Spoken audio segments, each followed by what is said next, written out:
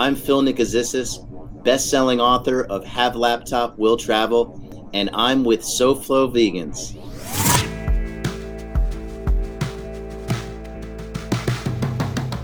Thank you for listening to the SoFlo Vegans podcast. I'm your host and founder of SoFlo Vegans, Sean Russell.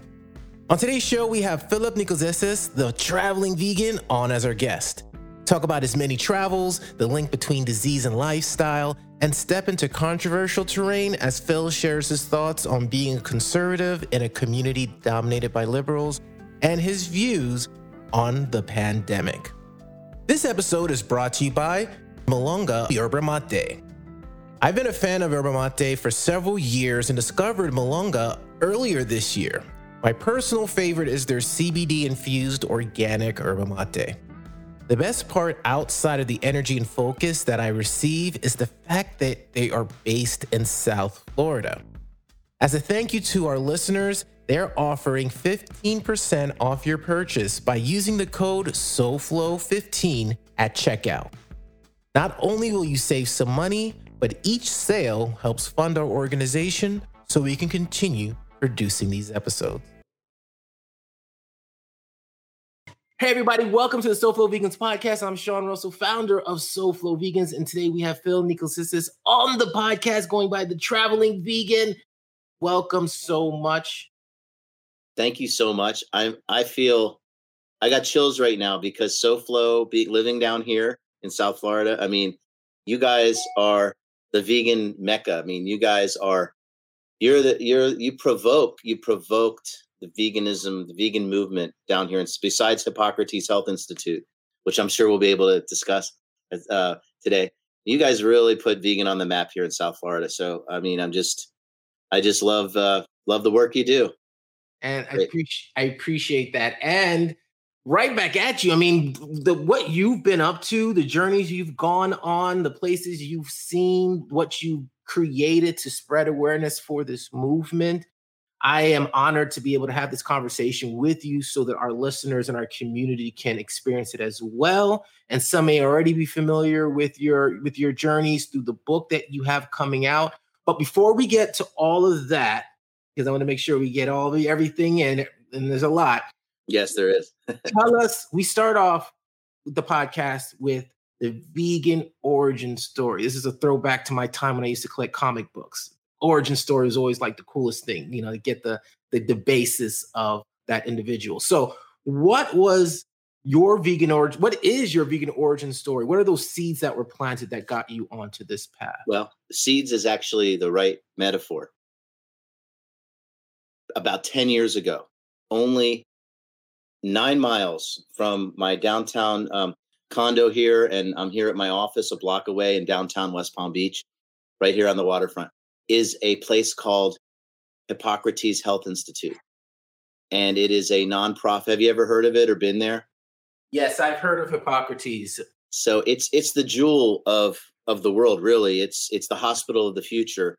It's basically a vegan school, a health and wellness center where people come from all over the world to hopefully, through empowering their own immune system, through the power of raw living food, halt, reverse, and resolve chronic and catastrophic diseases. But not all people who go there for the 3-week program, the Life Transformation Program, are sick.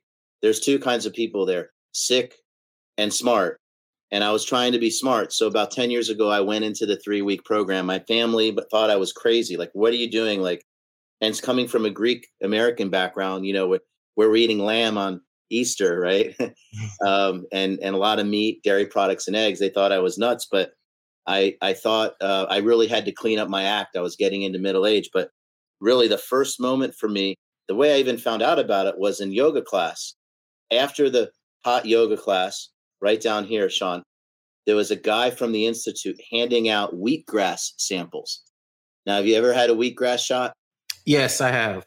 So I took my first sip of wheatgrass, which has 93 of the 104 minerals and vitamins found in soil, and it's 50% pre-digested protein.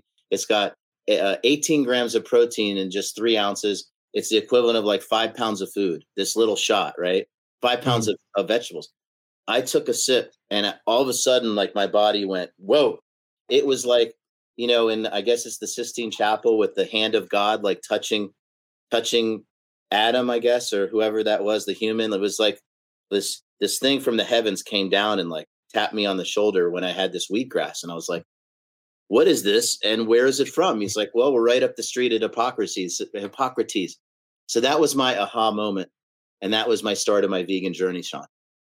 And I'm sure did you imagine like where you would go and what you would do in terms of being able, well, first of all, you have the vegan journey, but let's talk about the book now. Because I feel the book, if we talk about the book at this particular moment, it will create the context for a lot of the other things that we're going to talk about.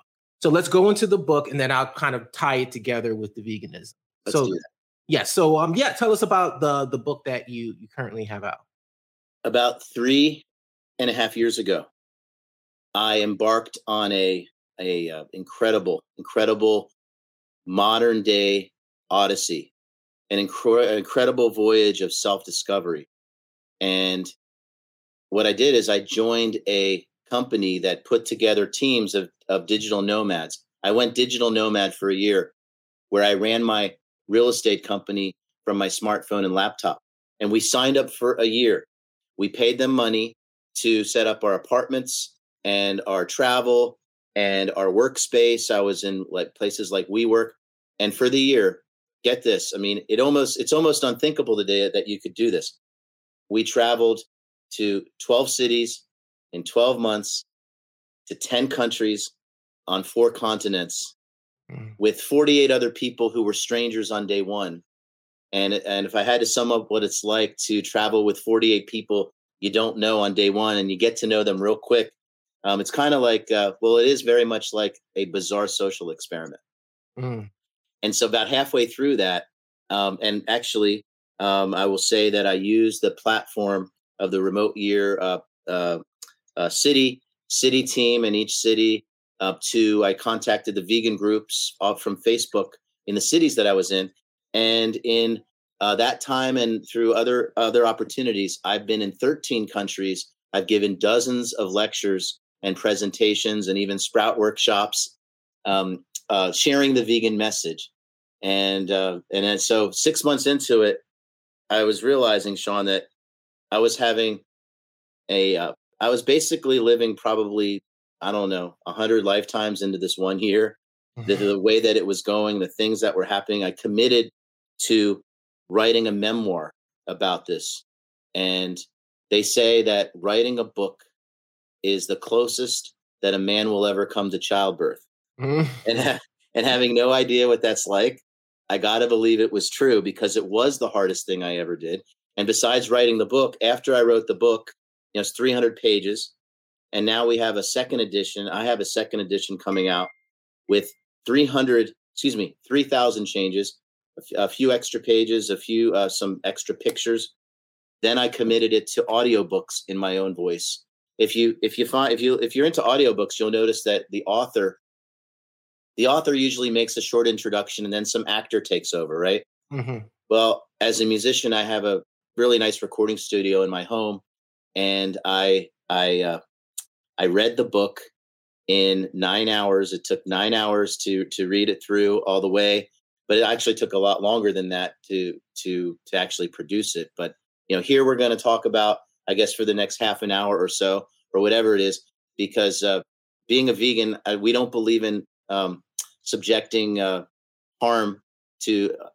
unnecessary harm to sentient beings, right? So we're not going to spend 9 hours talking about it. We're just do 45 minutes or so, right? And so the book is really about an incredible voyage of self-discovery, broken down city by city. Each chapter is the city that I traveled in. Would you like to know where I traveled? Of course. So real quickly, I'll just go through it. The 12 months we had, first was Croatia, Split, Croatia on the Adriatic Sea. Then we went to Prague, Czech Republic, then Lisbon, Portugal. That's 3 months in Europe. Then we were 3 months in Asia, including Kyoto, Japan, then Chiang Mai, Thailand, then Kuala Lumpur, Malaysia. First time I was ever in a Muslim majority country, and I write about that and what it was like. I was actually pretty surprised, but also had some experiences that I kind of had. I write about this. I had a little bit of a chip on my shoulder, not having because I had some preconceived notions, and that's really the interesting part about travel is you learn that what you thought is not true necessarily. But then after Asia, we went to 6 months in South America and North America, including Buenos Aires, Argentina, Cordoba, Argentina, 2 months in Argentina, where I saw that the price of apples from one day to the next would change because of their runaway inflation that they still have, because of the policies that their government pursued over decades that are actually our government's pursuing right now. And I get into it, and I think that's one of the the things that you were interested to find out about me is that there's not too many conservative Republican vegans out there. Well, so in the book, I get into the deeper meaning of things and economics and politics. And so I talk a little bit about what Argentina is doing with their monetary and their fiscal policy that is driving their runaway inflation. Then after that, we went to Lima, Peru, where I participated in a sacred plant ceremony known as ayahuasca. If you've ever heard of ayahuasca ceremony, a very powerful plant medicine that has some beneficial, transformational healing properties. Have you heard of ayahuasca? Oh, yes. Very familiar with it. Yeah. And then after Lima, Peru, we spent 2 months in Colombia, Bogota, Colombia, the capital, and Medellin, Colombia, which is the city of eternal spring because it sits 5,000 feet up. And because of its height, every day is springtime. And there's nothing like experiencing things. I'd never, ever considered, they say an ounce of experience is worth more than a ton of theories. I'd never considered the idea that your height in relation to sea level actually governed the climate of where you live. And so because of that, Medellin has the perfect climate at 5,000 feet. And then we finally, after that's months 10, 11, we adjourned in Ciudad de Mexico, Mexico City. And all I remember is the last night my roommates had left. They'd become my brothers at that point. I still have a core of, I'm going to say 5 guys that, just imagine as a grown adult, especially my age, 53 years old, as 51 at that time, just the bonding experience. You'll get a feel for it in the book. And, there's people whose lives were saved and people who just different experiences you go through. But all I can think of was the last night I'm packing, which means I just dumping everything into my luggage this time. When I started out the trip, I would fold things and take care and then make it nice and tight. No, just take the dirty laundry, the dirty clothes, the clean clothes, just shove it in and hope that closes. And then that's how we pack. That's how I packed by the end of it all. All I can think of it at the end was I did it. 12 countries, 12 cities, 10 countries, 4 continents with a traveling family that became the Tramily. And it'll take me probably entire lifetime to make sense of it all. And I'm still unpacking. The experiences and the meaning of the trip. And that's fascinating, especially now where a lot of people don't even have the option to travel. Especially the way that you did. You got it in just the right time. I know. We talk about that a lot, and that's actually an idea for a follow-up. I have the second edition, which is live on Amazon right now. But an idea, and I think that this, because of the positive reception that I've had with very little or no marketing, I've sold thousands of copies, Sean, of this book, and so this Have Laptop Will Travel, I feel, has become a brand. So when you talk about not being able to travel freely anymore because obviously what's been going on, my idea for a follow-up book would be Have Laptop, and then right here, cross it out, Have Laptop Can't Travel. And it's the idea is, and I've talked to some people, I have people lined up, it'll be a collection of essays about civil liberties and about how our civil liberties have been stolen in a what they call a pandemic. And from what I understand, we're in the situation of an endemic, which is the pandemic is on the way out. But we all know people. I had COVID. I had some pretty substantial symptoms. It really kicked my butt. I wouldn't wish it on anybody. My dad is in his 80s. He had it. He was in the hospital. Like, I get it. But are we? We seem to be willing as societies to be willing to change the arc of human history in a totalitarian way, and I'm for one, I'm standing up against that. We have these, if you're vegan, that's the thing. Let's get into the political. Are you ready? Let's talk about the vaccines. Are you ready? Let's do it. Okay. The majority of Democrats want to or insist that everybody should get the vaccine, and there's 25% of the is it 25? No, it's 25% of the Republicans who are a hard no against the vaccines, and I happen to be one of them, because I've been reading books that have been banned. I've been following people that are bringing up facts and information through history, and so right then and there, you've got a situation where, if you're a vegan, I don't see how you could even think about taking the vaccine. First of all, most vaccines are not vegan because they have animal parts in them, and in many cases, including coronavirus vaccines, they have aborted human parts. Did you know that? No, I did not know that. And of course, they don't tell you these things. And as vegans, so that's the ethical part. But one thing we learned at Hippocrates Health Institute, where I've been through 11 weeks of programs, including the health educator certification, that inspired me so much that I wanted to share the vegan message around the world. The basic thing, I mean, you've heard of the China study, right? Correct. You've heard of, Michael Greger has How Not to Die. He's got his follow-up books. There's so much science behind this stuff. It's kind of boring, actually, because it all says the same thing. You know what it says? It says all health centers around the immune system, therefore eat plants. It says all health centers around the immune system, therefore eat plants. It says, what's the other thing that it says? It says, do the things that are good for you, don't do the things that are bad for you, therefore eat plants. So nowhere in this discussion, as vegans, we're in it for, first, our own health is really the side door. And the front door is because we want to live in an ethical society. There's no way we can have a society where we treat each other well as long as there's violence required by our food choices. But all health centers around the immune system, therefore eat plants. I don't see that anywhere in the national discussion. Do you?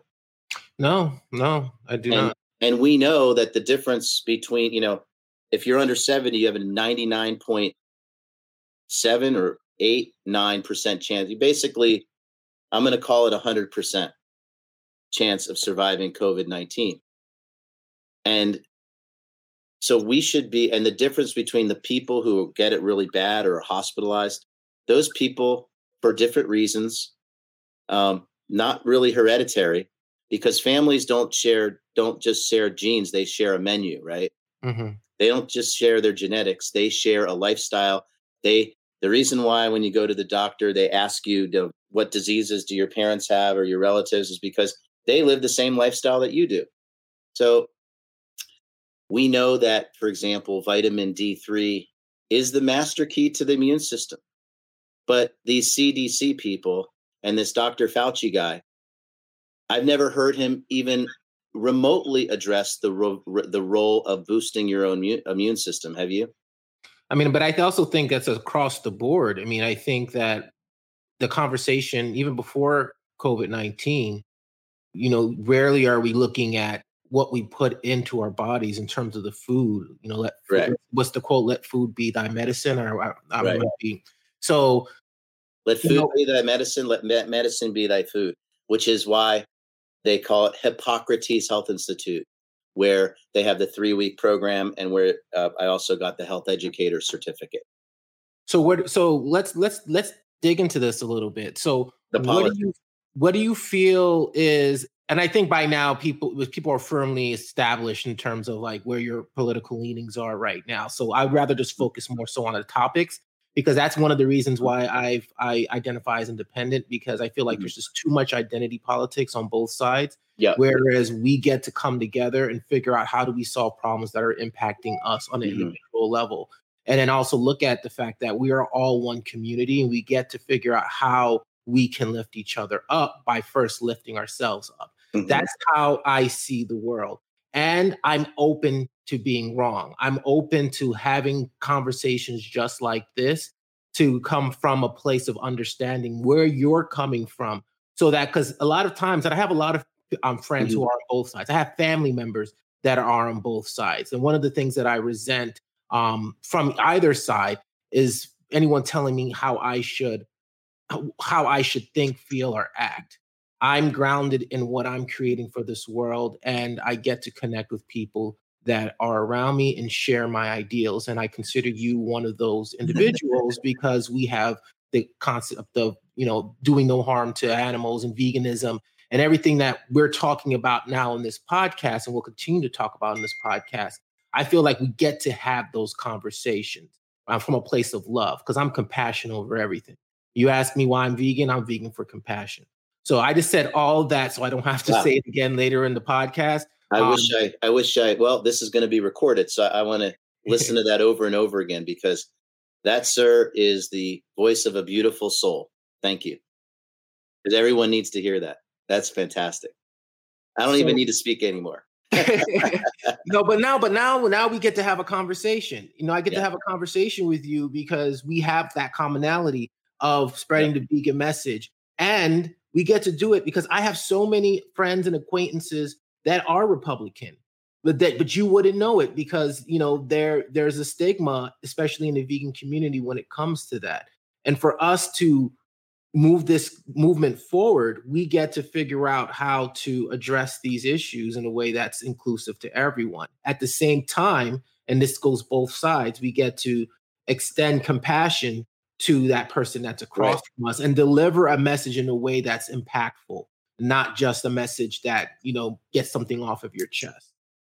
Well, very well said. I mean, I think, compassion is that's a big word that has for me. I think I like to say what it means for me is that we are all wounded. Let's draw the scope back.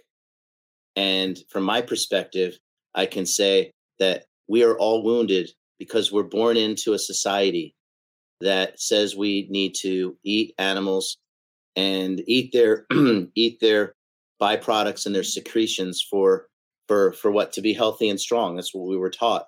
And then in Sunday school, and I identify as a Christian, and so I'm not knocking it, but I think people would identify that in Sunday school we were taught that animals have no soul and that it's okay to eat them.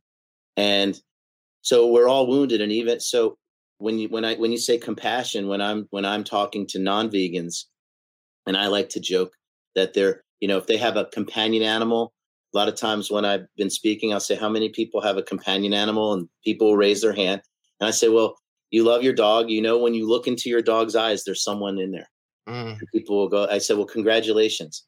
You're a pre-vegan. You're on your way. And all we have to do is expand. You have to expand your circle, your sphere of compassion to include the land animals and the marine animals, cows, pigs, chicken, and fish.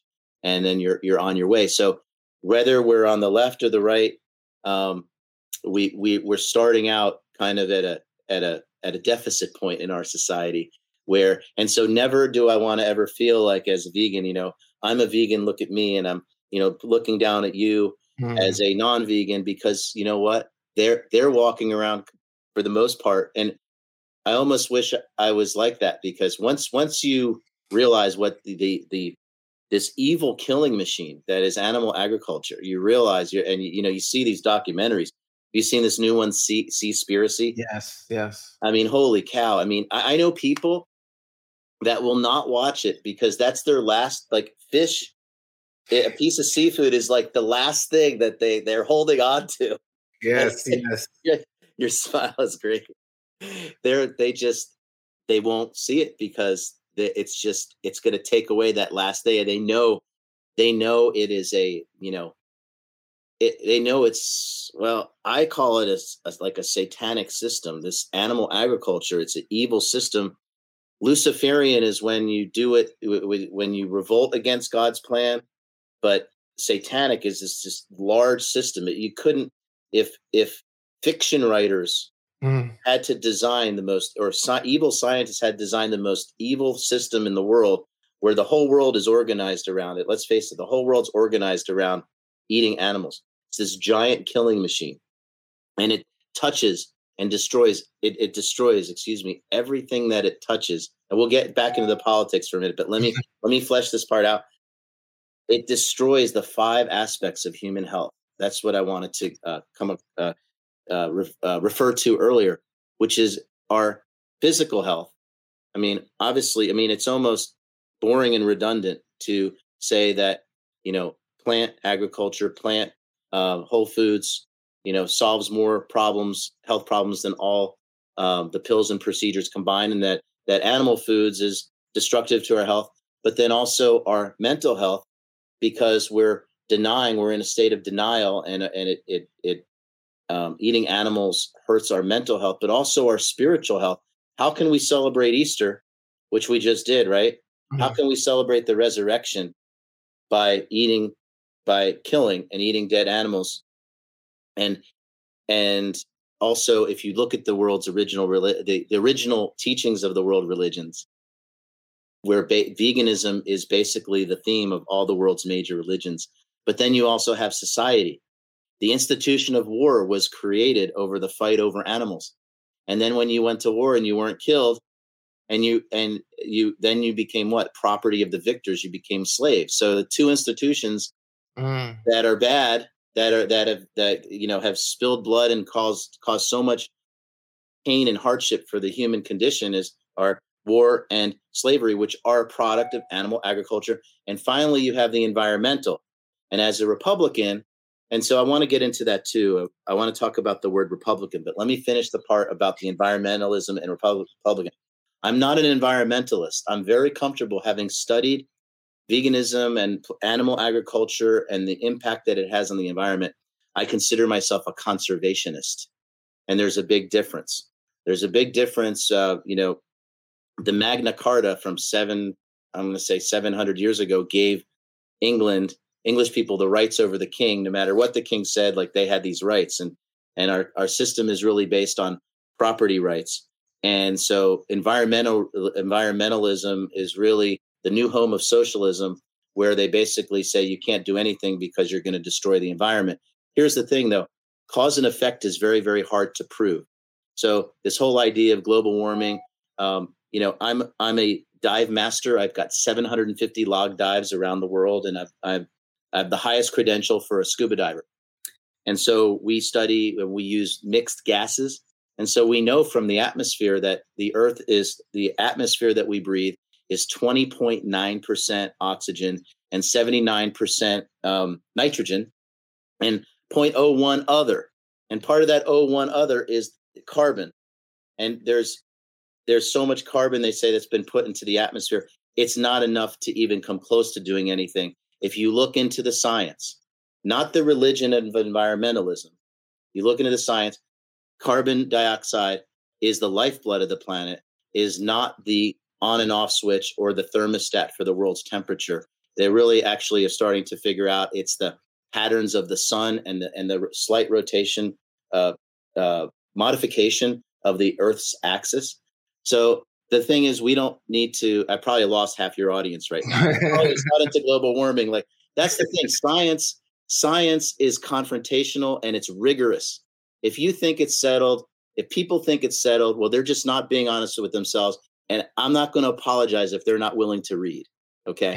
Because if you read into things, like you said, you're open-minded for both sides. You don't even need to hang your hat on global warming. Like I said, I'm a conservationist, and animal agriculture is absolutely destructive to conservation, and it's not sustainable. So back to the Republican thing. Republican Party is actually a big tent, and I'm more of a populist nationalist type guy. I'm not just into profit. You know, people have this idea of Republicans of just being out for the money. I'm into first of all voluntary exchange. Voluntary exchange instead of being forced to buy a product like like healthcare or something like that. I'm into voluntary exchange because voluntary exchange, free market capitalism has done more to bring over 1 billion people out of poverty, more than anything, any promise that an egalitarian dictator or any well-meaning politician has ever done. And I feel philosophically, like I think you do, is that even though I believe in the free market, I'm more of a populist because we have to have a system where everyone feels like they have a piece of the action at all levels, every guy and to their God-given ability. And we're not all going to have the same outcomes. I think that's where people fall off or they fall short for me is we can't have the same outcomes. We have to have the freedom to have different levels and different stations in life, but everyone has to feel, from my perspective, like they've got a piece of the action. But more, here's why I'm vegan and Republican populist nationalist, because I believe in personal responsibility. Doctors and hospitals are the third leading cause of death by people against people because of accidents and bad treatment. So no one's looking out for you and me, but me and you. Like we are the doctor. So I believe in personal responsibility. What Republican is against bad health, or Democrat really? What Republican is, well, there's a lot of Republicans for war, but because I also have a little sprinkle of libertarian, I'm a non-interventionalist libertarian. That's also in the Republican Party. So I was against the Iraq War from way back when. I never liked it, and I kind of went along with it, but I always thought it was a bad idea. And so, I'm one of those conservatives that's against violence because it's called non-interventionalism. It's part of the Republican. It's just one of our little groups of Republicans over here. Okay. And I'm a conservationist, but most of all, it really starts with veganism. To me, is about personal sovereignty, taking responsibility. When it comes to vaccines, there's nothing more sacred than your blood. There's nothing more sacred than the blood of a child. And unfortunately, most Democrats or people on the left are for a forced medical procedure, such as a vaccination. And so I guess that's why I'm Republican and vegan.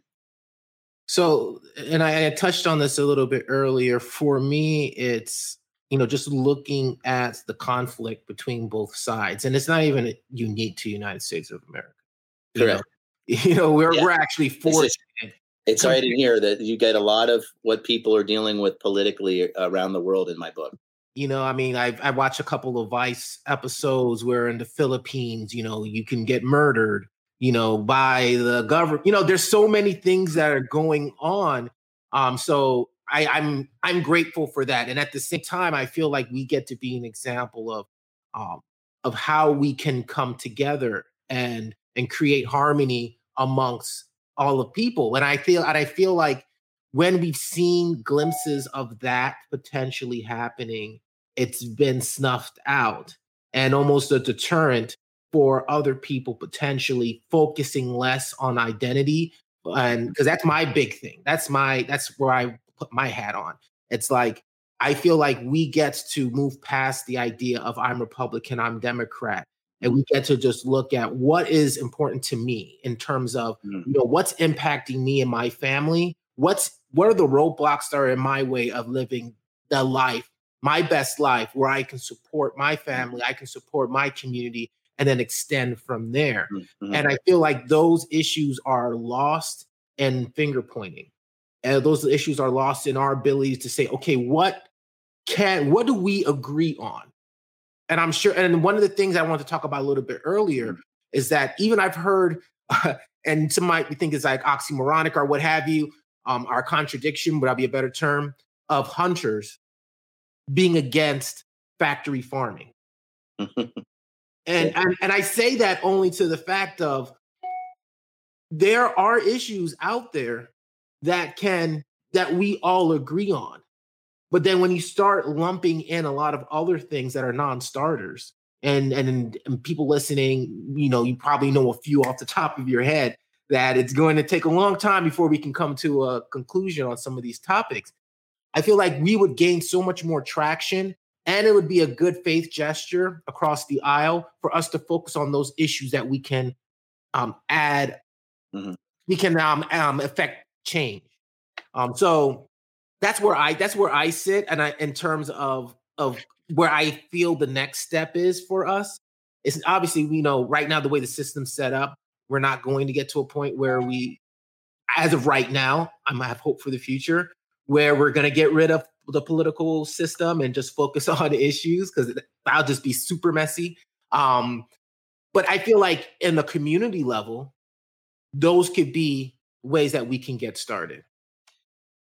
Wow. So you said a lot there, and I don't think there's anything I could disagree with. I mean, one thing that just stuck out right at the end about local communities. I mean, that's really where we can make a big, that's like where we live.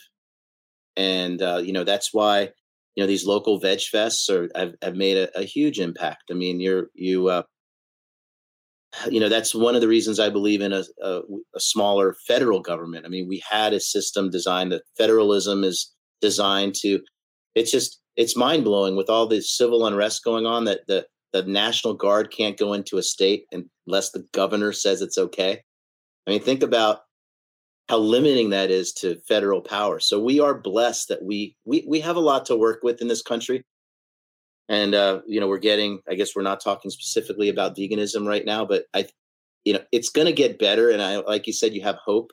One thing I learned from Bryant Clement, the director at Hippocrates, he said, he likes to say it a lot, there's no such thing as false hope.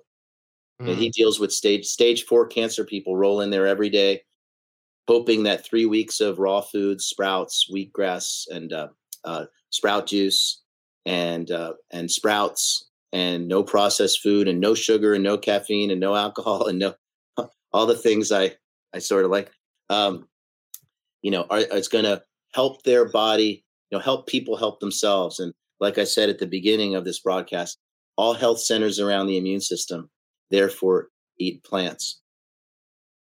Yeah. And, and I just love these sort of conversations, because I feel like it impacts the entire world. Even if you're not vegan, we get to break down the fundamentals of connection. How are we connecting? Because that's, SoFlo is all about making South Florida a global hotspot for veganism. And that's not just for vegans, because veganism is for everybody. So right. It's creating that platform where if you do decide to go vegan, you know where to go. You know where the meetups are. You know where there's a vegan Republican group, you can go to. There's so many different aspects to it. And it's also part of that misconception that I'm sure that you've experienced, especially when you've stepped into veganism, of what a vegan looks like. If you were to have somebody draw a picture of a vegan or describe a vegan, you'd probably have an activist, throwing paint on somebody. And I'm saying that only because that's part of the community, just like part of, we're talking about it, the Democrat community is this, the part of the Republican has these aspects of it. We get to look at, these are individuals who have this concept in their head of what the world should be. And that's what they're living into. So sorry. I'm sorry, Sean. No, you're good. You're good. I had some coffee today. I've been actually trying to go down on the coffee, and plus it's a very stimulating talk. One thing about the vegans, they're, I'll call them the glow in the dark vegans. Like they discover like this, what they were doing themselves. They see the massive killing machine, and they just want to grab people and shake them. And, you got to be vegan. And what's the first thing you're going to try to do if someone tries to change you? You're going to say, no, I don't need to be changed. So actually, I learned from one of my mentors is Dr. Will Tuttle, who wrote the World Peace Diet. And he and I actually had been through eight of those 13 countries were with him on the World Peace Diet speaking tour. And I was fortunate enough to join him. And so when he talks about, people throwing paint, like you said, he says, I would just say one thing. People want to ask you, why are you vegan? Or if you want to tell people why you're vegan, he says the following. And I hope that everyone here can listen, because it actually seems to resonate. He says, I'm so glad that the reason I discovered I was eating animal foods all those years is because I realized I was just following orders. And I realize now that following those orders were not in my best interest or in the best interest of the world. And so I'm not doing it anymore. And it's fantastic. Just say like that and just cut it off. And hopefully it plants not just a seed, but really like a depth charge that goes down in here somewhere. And eventually someday they'll realize that they were following orders when they were eating animal foods all those years. They're not doing it anymore. And it's fantastic. And it's going to come back out, and they won't even remember that you said that to them. And I just always thought that was the most beautiful thing. And I see you smiling. So I think you kind of resonates a little bit with you too. And hopefully with those who are watching and listening to this broadcast. And I've had some conversations. We're actually going to release a series of videos or audio of vegan origin stories, because there's a lot of gems in the history of us doing the podcast. One of the things I heard recently was that someone was waiting for permission to go vegan. I think it was Elizabeth Alfano who said it. She was waiting for permission to go vegan. And when she saw someone in her family or someone that was close to said they're going to go vegan, it was like, okay, awesome. So there's so many different things. So many little things like that. Someone's up against it with a catastrophic disease. Somebody just said, let's do it. And they're like, okay. And then everything in between, it's like, and that's the beautiful thing about our humanity. Life is an adventure, and it's not always sunshine and rainbows. We know that. And, back to my book, which, I don't necessarily need to over promote or whatever, but my whole point of writing this memoir as I traveled around the world was not to show off and say, look at me and all these cool things that I'm doing. It was hopefully to inspire people to make a CAPE life, a CAPE life, celebratory, adventurous, purposeful, and extraordinary. Because like the animals actually were put here. I mean, people are still have these mythologies that they're, since they were kids, that the animals were put here for us to eat. But the animals actually were created by the dream of our creator, dreamed it into existence to live celebratory and purposeful lives. And as a scuba diver, I've been to 18 places around the world, hundreds of log dives. Half of them are right here in the Palm Beach County in the ocean. And I mean, the symphony of all the tropical fish, the tropicals and the eels and the lobsters and the big animals, the sharks and the turtles and the corals, the symphony of life that's going on there. It's celebratory and purposeful. That's like the best way to describe it. And that's really, hopefully, veganism really is love. It's just, if you boil it down to one word, it would be love. And we're not condescending. We're not saying we're not saying we're better. We're just saying we're just being ourselves. That's the invitation. And then I want to touch on the travels a little bit, but I do want to close off this particular segment of our conversation with going back into compassion.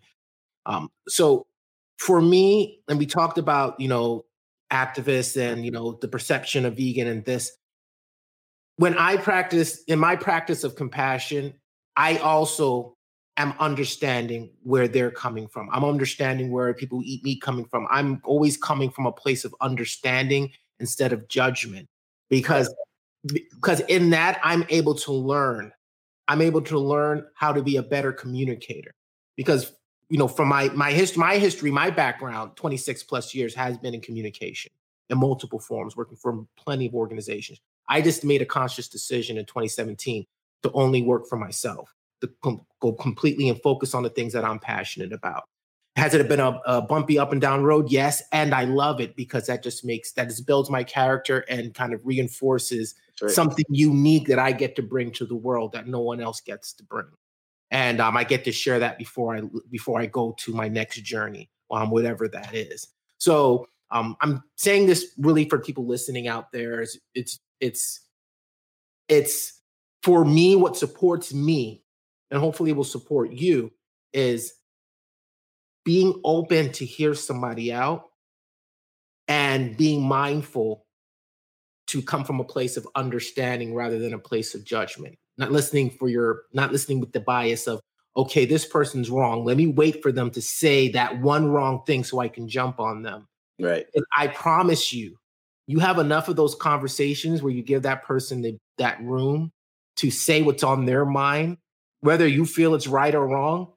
You're going to learn something. You're going to learn how to communicate to someone who may be thinking that way to get your message across. And that right there is a powerful tool we all could have in our back pockets when we're advocating for this lifestyle. It's great. I'm right there with you, man. I like to think we're in this army of love. So shoulder to the wheel, army of love. And, that's the thing, like to extend what you're saying and the activists, they want to shut down the slaughterhouses. And, I use the example of marijuana. Marijuana was illegal for a long time up until very recently. And the reason why it became legal, broadly speaking, is because the attitude of the society changed.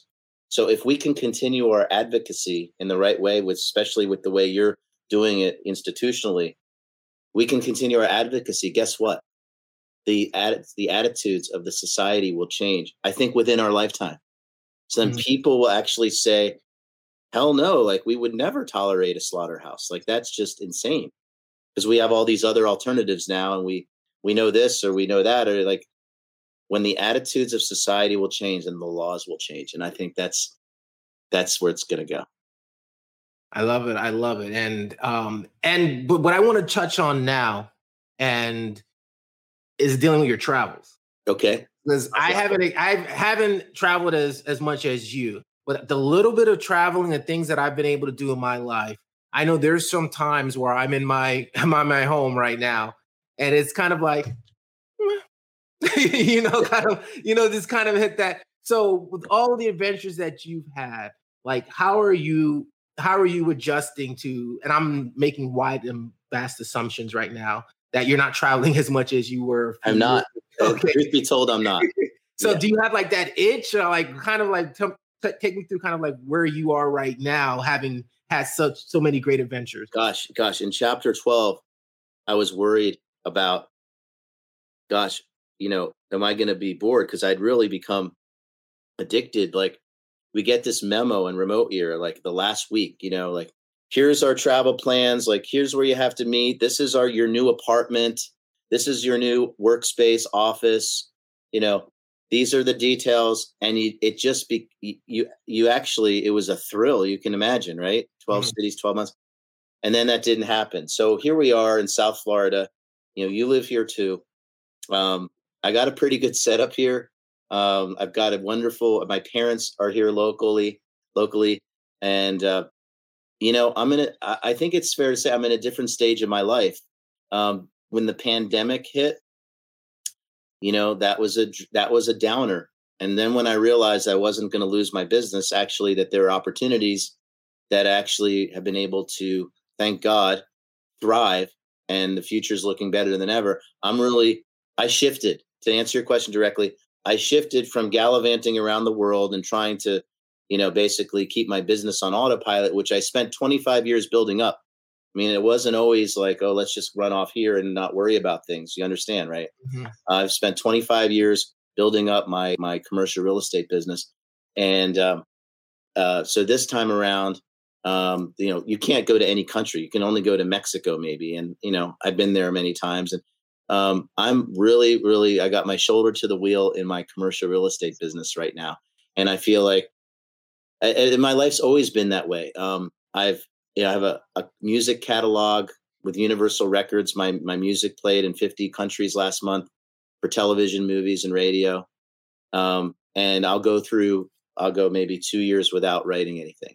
And so and right now I'm starting that up again. So it's like, I'm a zigger and a zagger, me personally. That's just my way.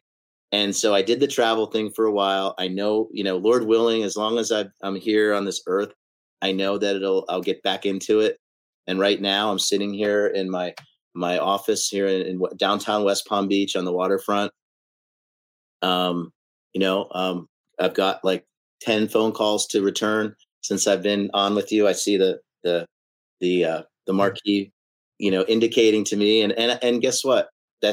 I'm grateful for that. And that's just part of life's journey and part of life's adventure. I got married 3 months ago, first time ever. And from a young lady that I met in Asia when I was traveling there. We had almost like a 3-year long distance romance. And then this time she came in the middle of COVID and almost didn't make it. She got stranded in the airport of Doha because Dallas, that day, that supervisor decided he didn't want anybody to come into the country. Like, it was a very idiosyncratic, flippant decision on, and I was able to get his personal extension and talk to him and begged him, and he hung up on me the first time. So the moral of that story is there's no substitute for persistence. There's no, so yeah. And she came here on a 6-month visa. And in the 6 months, I was either probably say goodbye to her forever because like Thailand is just crazy lockdown still. There's all kinds of rules to get back in. And I wasn't going to let her go and never see her again. And I know I made besides vegan, it was the best choice I ever made was to marry my wife. So. Well, congratulations. Yeah, thank you. Thank you. Thanks, Tom. And I guess we'll close on this note. One thing that no, actually, we're not going to close on this because I do want to talk a little bit about your music. I did have to talk about your music because I've had a whole past life in the music, and similar to you, I'm getting back into it. Like I did a lot of similar like what I'm doing with Soulflow Vegans, but I did it in the alternative rock, EDM, hip hop space. Wow. So I had the good fortune of traveling the country, going backstage, interviewing over 300 artists. It was a great opportunity. It built up a lot of the production skills that I have now that I'm able to use through Soulflow Vegan. So, and then I also made music as well. So I'm going to start getting into DJing and everything. But so anytime I hear somebody has music, deals in music, it fascinates me because it just activates so many different parts of your brain and your personality to be in the music space, especially to have the patience and tolerance with a lot of people in this industry. Yeah. So tell us a little bit about that, about your musical background. Yeah. So my music you can find on YouTube under Phil Nico. And I do mostly originals, but I did a modern day beefed up rock cover of Hot Child in the City. If you remember that cover from the 70s or that song from the 70s, Hot Child in the City by Nick Gilder. So you can go to YouTube, Hot Child in the City by Phil Nico, Nico. And I started playing guitar at 10 years old. My parents didn't know that they screwed up, that their basement would always be noisy.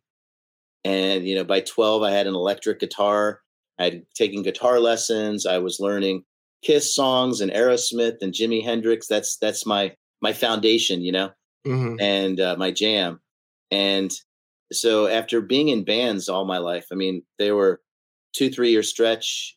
10 years ago in South Florida, I was in a classic rock cover band as a lead guitar player. I play guitar, but I can also play bass, and I'm an okay drummer. I know, but I know how to, and I'm an okay keyboard player, but I know how to use the studio and I know how to produce, and I also sing. Wow. And so my music catalog is either it's on iTunes under Phil Nico, Reverb Nation on Phil Nico, and then I also have I'm on Universal Records under that name, Phil Nico, but nothing that's really like commercially popular. But they use my heavy metal instrumentals and also my acoustic instrumentals for television, movies, and radio. And like I said, my music typically in a month plays around the world in 50 countries. And I always like to say I'm big in Japan. Actually, I'm big in South Korea. That seems to be where the last couple months my instrumentals seem to be playing a lot. And it's a lot of fun. But I always kept my day job. And my parents, I grew up in an entrepreneurial family. My first career was in the floor covering business. My dad had a chain of carpet stores, and he had 200 employees in Pennsylvania, 200. And at 10 years old, I was caught ringing doorbells. And so my short career as a juvenile delinquent was over. And as my punishment, my dad threw me in the warehouse of the main store in Lancaster, PA, where I learned to receive trucks and, reconcile manifests with the merchandise. And by 11, I was actually driving the forklift with the pole that picks up the carpet. Oh, wow. And then through high school, I was like a floor tech. And then I got into sales, and I went to college. I came back. I opened a couple of stores. Then I was on TV as a pitch man with my dad. So I guess I've had a background. So yeah, I always did music, but my parents were always trying to, not emphasize that. They wanted me to go into business. But then when I got into business and I had more time and more freedom, with some success in business, I got more serious into it. And then I had, I was able to build a studio. I was able to I have a collection of Gibson Les Pauls. They say that guitar collecting is the Western Hemisphere's answer to polygamy. We can't, have more than one wife, but we sure as hell can collect guitars. So I love Gibson Les Pauls. Have you heard of the Les Paul brand? You've obviously heard of Les Paul, right? Yes. Guitar. And I like them. I like the heavier, the better. The knock on Les Pauls, especially to gig with them, is they're so heavy. They're like, but I like them real heavy because they sound better. And so that's my music. And right now, I'm doing more covers. So right now I just finished Ebony Eyes, a song called Ebony Eyes from the 70s. And then there was what's the one I'm doing now? So do you remember Ebony Eyes? Your eyes got me dreaming. Your eyes got me blind. I gotta look it up. Your eyes got me open. See, the thing is, without the right software, I can't sing. Okay, that's what we're learning about it. So there you go. Well, that's my music.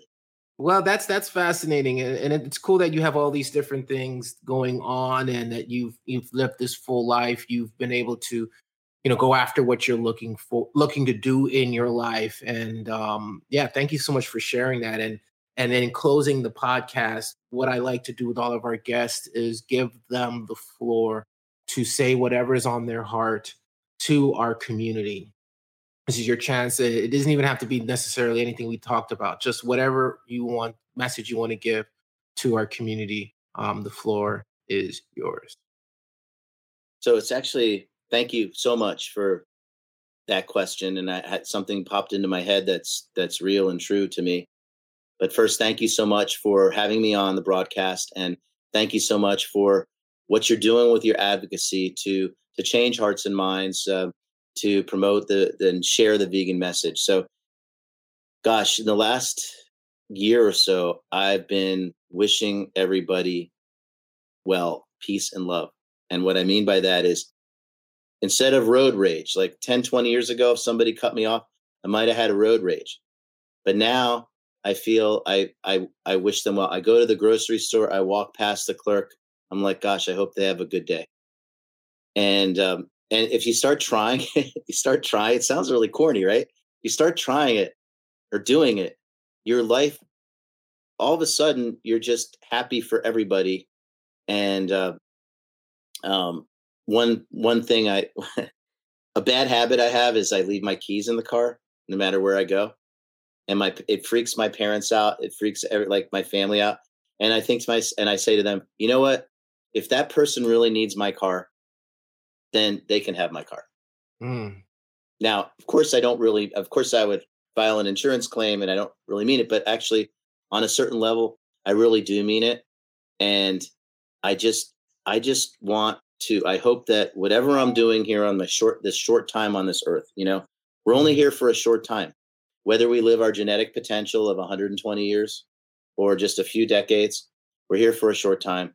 And I just hope that, through this life I'm living, that I can inspire others so that they can live a life that's celebratory, adventurous, purposeful, and extraordinary. A Cape life. Thank you, Sean. We want to thank Philip Nicozisis, the traveling vegan, for being a guest on our show. Our next episode will be the last of this season, so be sure to tune in to our interview with the No Meat athlete, Matt Frazier. We are also already several episodes into season 7 that officially launches October 6th, and we're so excited. Our first guest is Josie Clemens, who was the first vegan contestant on Hell's Kitchen with Chef Gordon Ramsay. And guess what? Our second episode features Chef Emily Hirsch, who is also a plant-based contestant on their most recent season. So an exciting way to kick it off. And then we have more episodes in the works. And guess what? It is so exciting because you can listen to several episodes for season 7 right now. And the way you do that is by becoming a member of SoFlo Vegans, and it's 100% free.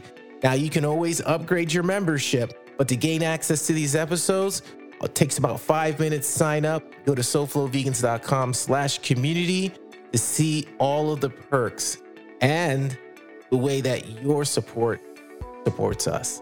So make sure you go to SoFloVegans.com/community to sign up, and then you'll be able to get access to these episodes. Today's episode was produced and edited by Sean Russell. Our associate producer is Lauda Gomez. To become a sponsor, please visit SoFloVegans.com/promo for more details.